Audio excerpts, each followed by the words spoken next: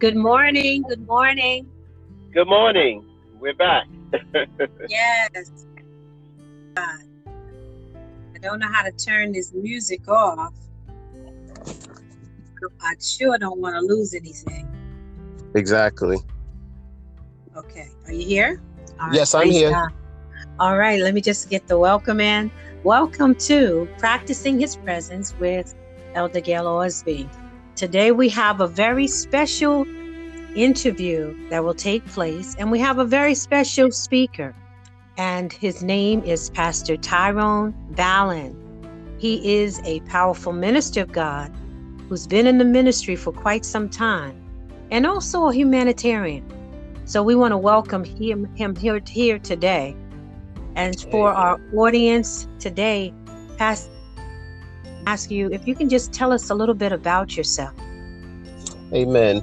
First, I'd like to say God bless you, Elder Gail and Osby, and I thank you for this opportunity and just considering me and inviting me to this interview. I should say that the practice of practicing His presence is a very powerful platform, and it's needed in this time that we're living in. And I thank God for using you and you just being obedient to answer this calling that God had called you to. And saying that, as you already mentioned, my name is Pastor Tyrone Ballon. I was born and raised in Jersey City, New Jersey. I am presently married with 4 children who are all grown and 4 grandchildren. My wife is Sarah Ballon, and we've been married for 31 years. I recently retired from the Path Railroad, where I worked 33 years in the capacity of a terminal supervisor. You mentioned the work I do in the community outside of my secular job. I'm the founder of a nonprofit men support group called Ministry for Men, based out of Jersey City. And although the program is for young men and older men, and it's for males in general, MEN happens to be an acronym. It stands for Mind Edifying Nourishment. So actually the name of the program is Ministry for Mind Edifying Nourishment, and it's for men. I am an associate pastor under Ernest Leonard and Legacy of Glory Ministry, where Apostle Joseph and his wife, Prophetess Sherry Leonard, are the senior pastors and overseer. My Christian education consists of came from Dr. Ernest Leonard's School of Ministry and School of the Apostle, where I received a General Bible Diploma and a bachelor's degree. I also ran as an independent candidate in Jersey City for the Waters Council seat in my district back in 2017. And also, you already mentioned, I'm very proactive in my community, whereas I do have a feeding program on top of my men's program, and we do a lot of other things within the community as the need is necessary. Amen. Amen. Well, thank you so much. Thank you for just sharing that information with us. I know, God calls us many times. A lot of people feel when God calls you, He calls you to the inside of the church, and they automatically think of pulpit ministry. But God calls so many of us right there where we are in the marketplace. He calls us into communities because He wants and He has a desire to win as many souls as He can. So a lot of times Absolutely. We walk past people who are hurting or who are in need. They don't know God, and it takes Amen. very special people to take the time out to believe God that He is with them enough to pull those and snatch those souls out of their situations. Absolutely. I was with the group and listening, and one intercessor was praying, and we're in a season where God is giving the resources in order to make those things happen. So whatever you stand in need of, God is able to release that into your life, because it's not just for you, it's for those that you are seeking after for God.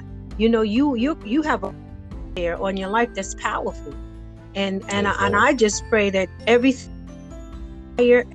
need, every connection, that God will give you favor with man, that people will come up to you and hand you what you need, whether it's a building, whether it's supplies, that there will be increase in your ministry, increase in Jersey City, that people will know your name from the East Coast to the West Coast. They will know your ministry, and men will come from afar to receive what you have for them. I even speak and say that what you are speaking into their lives will increase. There will be a deeper depth of it, more power to it, and empowerment that every situation. There is nothing too hard for God. Nothing too hard.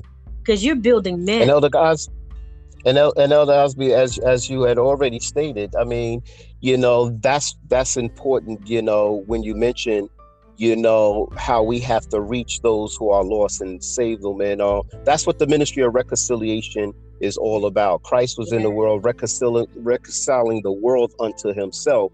So we, as the body of Christ, we are there to do the work of the Lord. We are, and that work is beyond the four walls of our houses of worship, our places of worship. So that's where the ministry of reconciliation is at. It's in the byways, and it's in the fields. It's out there to win the lost. So we're not waiting for a couple of them to come through the door, right? No. We're commanded to go ye. we trying to get the lost into the secret place of the Most High. We are already there. We're already there. Hallelujah. Oh wow. Amen. Okay.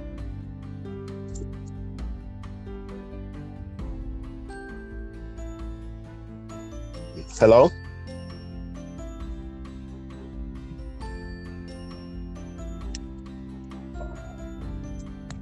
Hello.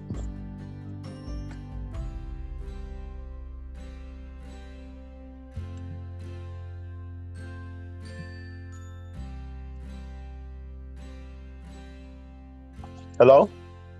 You know that both Islam and Judaism are two world religions. And we know that each one brings an interpretation of who Jesus Christ is. For the most part, they say he's a man, and they say he's a prophet. And then Judaism says he's a priest. But they all fall short of seeing Jesus Christ as the Messiah. And we know Christianity, we call him God. Yes. That's what Christians call him. So based on biblical accounts, because the Bible does speak to certain things about Jesus Christ's life, his ministry, his death, his burial, and his resurrection. Yes. But based on biblical accounts as to whether or not there is evidence, reliable evidence to prove that Jesus Christ was indeed a God, a deity, that's been challenged by many religions. Yes. And by the mystics, the scientists who say not so. The Bible does not give an account of who Jesus is. And that's why they just seem to, people say, okay, he's a man. And I know that for a fact. That's what the Bible says about him.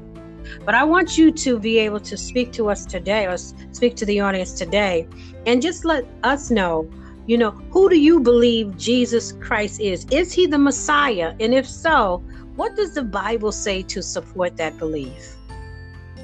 Amen.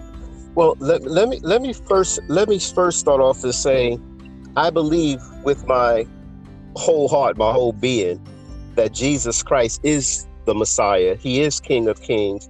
He is Lord of Lords.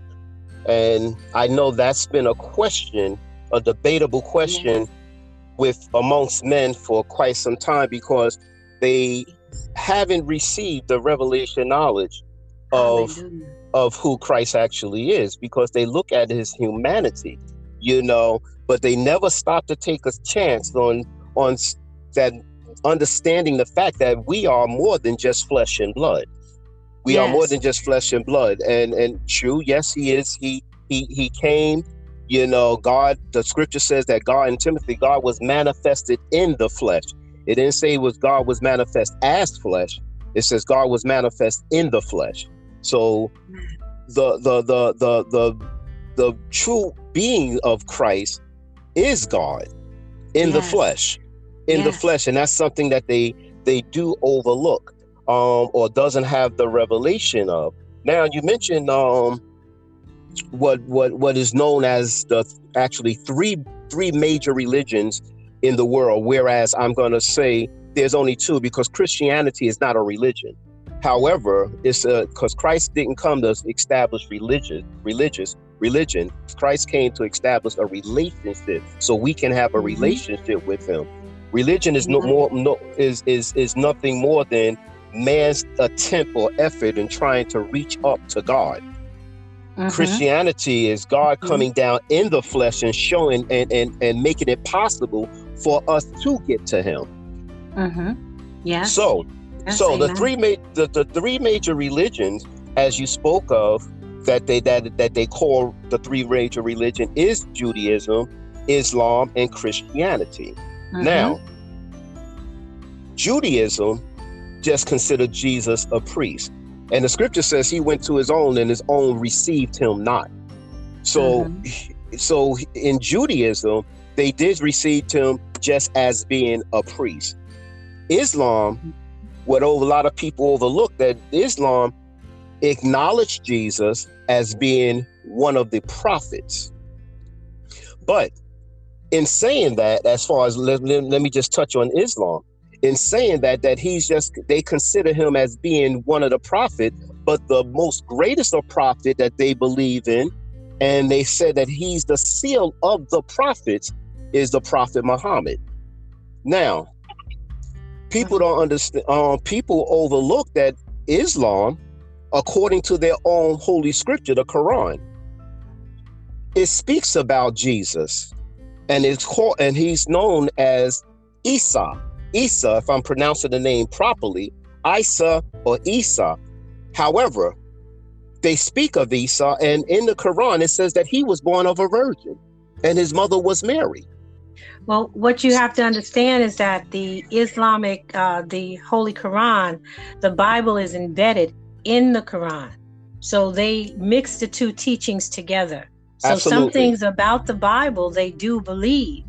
And they're taught it, but they still put their own interpretation or their own spin on it, because they still see Jesus as, because he walked the earth as a man, they see him only as a, they don't see him as a deity, as a God. However, as according to their scripture, when it refers to Jesus or speak to what we call Jesus and they call Isa, there has to be something more unique than Isa than any other being. And that is because he was born of a virgin. The Prophet Muhammad was not born of a virgin, but Jesus was. And they acknowledge that. And then in their scripture, it also refers to Jesus and have references in the Quran referring to the word and the spirit of God. Yes. So that's in the Bible. So actually to try to remove him from his deity, as far as Islam's concerned, I don't see why they would do that, because their own holy scripture reveals that he's more than just a man. And not only that, if they received him as a prophet, they shouldn't receive him as a prophet, because they have to say that he's a false prophet, because the greatest prophet that their scripture said, that Jesus says ever would be, is John the Baptist. John the Baptist and there would never be a greater prophet, because he was the forerunner for Christ. He came to Messiah. And Jesus said that there will be no greater prophet than John the Baptist. So if the Quran, if they're saying, speaking of Islam, if they're saying that Muhammad is the greatest prophet and he's the seal of the prophet, that means that John the Baptist couldn't be the greatest prophet. And that also means that Jesus lied. So they cannot, he has to be a false prophet to him. They should not even accept him as a prophet. But Jesus never deemed himself as being a prophet, because if he did, he would not never said that John the Baptist is the greatest prophet. Okay, so I'm gonna stop you right there. This question, because again, we know that there is a difference in the beliefs between each religion, and that's what makes them a religion set apart from themselves. Yes. You know, so even though Judaism, they have the Torah, which is really the Old Testament, and yes, that was also what Christianity was based on. When the early church was established, there was no New Testament. Exactly. They were making the New Testament as they were walking. So when they taught in the temples and when they taught the people in the book of Acts, they were teaching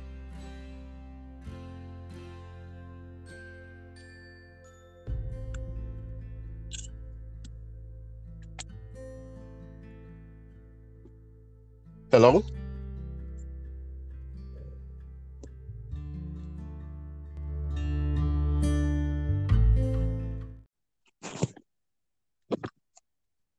Okay.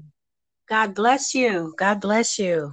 God bless. This is part 2 of Practicing His Presence with the interview with Pastor Tyrone Ballon.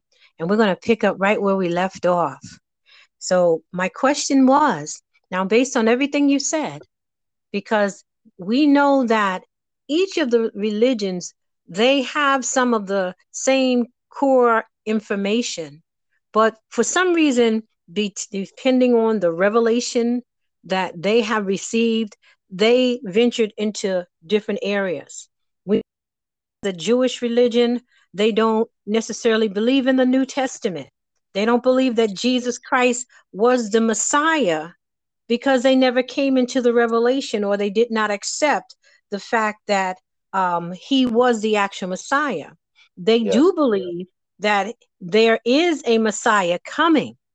Yes. And they also have they uphold Moses as in high regards as one of their sages or their master teachers or their rabbis, but they still do not recognize Jesus Christ, even though the Bible says in Isaiah, he speaks of his coming. He speaks of his coming in many the Bible passages, Zechariah, Mecca, or however you pronounce it. They speak of Jesus Christ coming. They begin to talk about the Virgin Mary. They begin to talk about John the Baptist.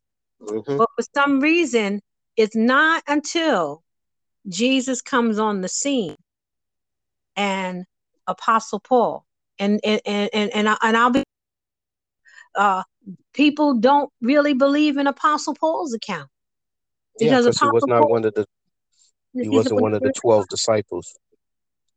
You know, I said to somebody that Apostle Paul was at Jesus's what is that, crucifixion. Mm-hmm. He was at Stephen's crucifixion. That's what Apostle Paul, he was known for. That's what he did. Mm-hmm. So if he was there watching Jesus Christ being crucified, how then could he turn around and say that Jesus is God? Exactly. And when you're speaking of Judaism and their beliefs, you know, as I mentioned before, you know, says Christ came to his own and his own received him not. And he's talking about the Jews, Judaism. He's talking about the Jews. They did not receive him. You know, fortunately, thank God that in our time today, you have a lot of Jews that's coming to that reality now, that Jesus is the Messiah.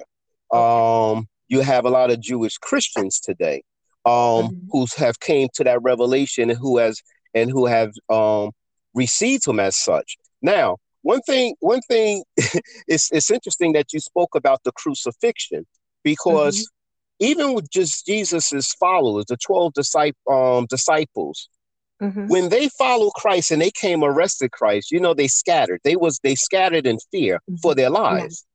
They Yes. scattered Mm-hmm. for fear for their lives. But I always Mm-hmm. say, as evidence of of the reality of the resurrection of Christ, Mm-hmm. if they were fearful of their lives from the Roman Empire, from the Romans, if they was fear and Pilate, if they was fearful of their life when they arrested them, when did that transformation and that courage and that boldness came in them My God.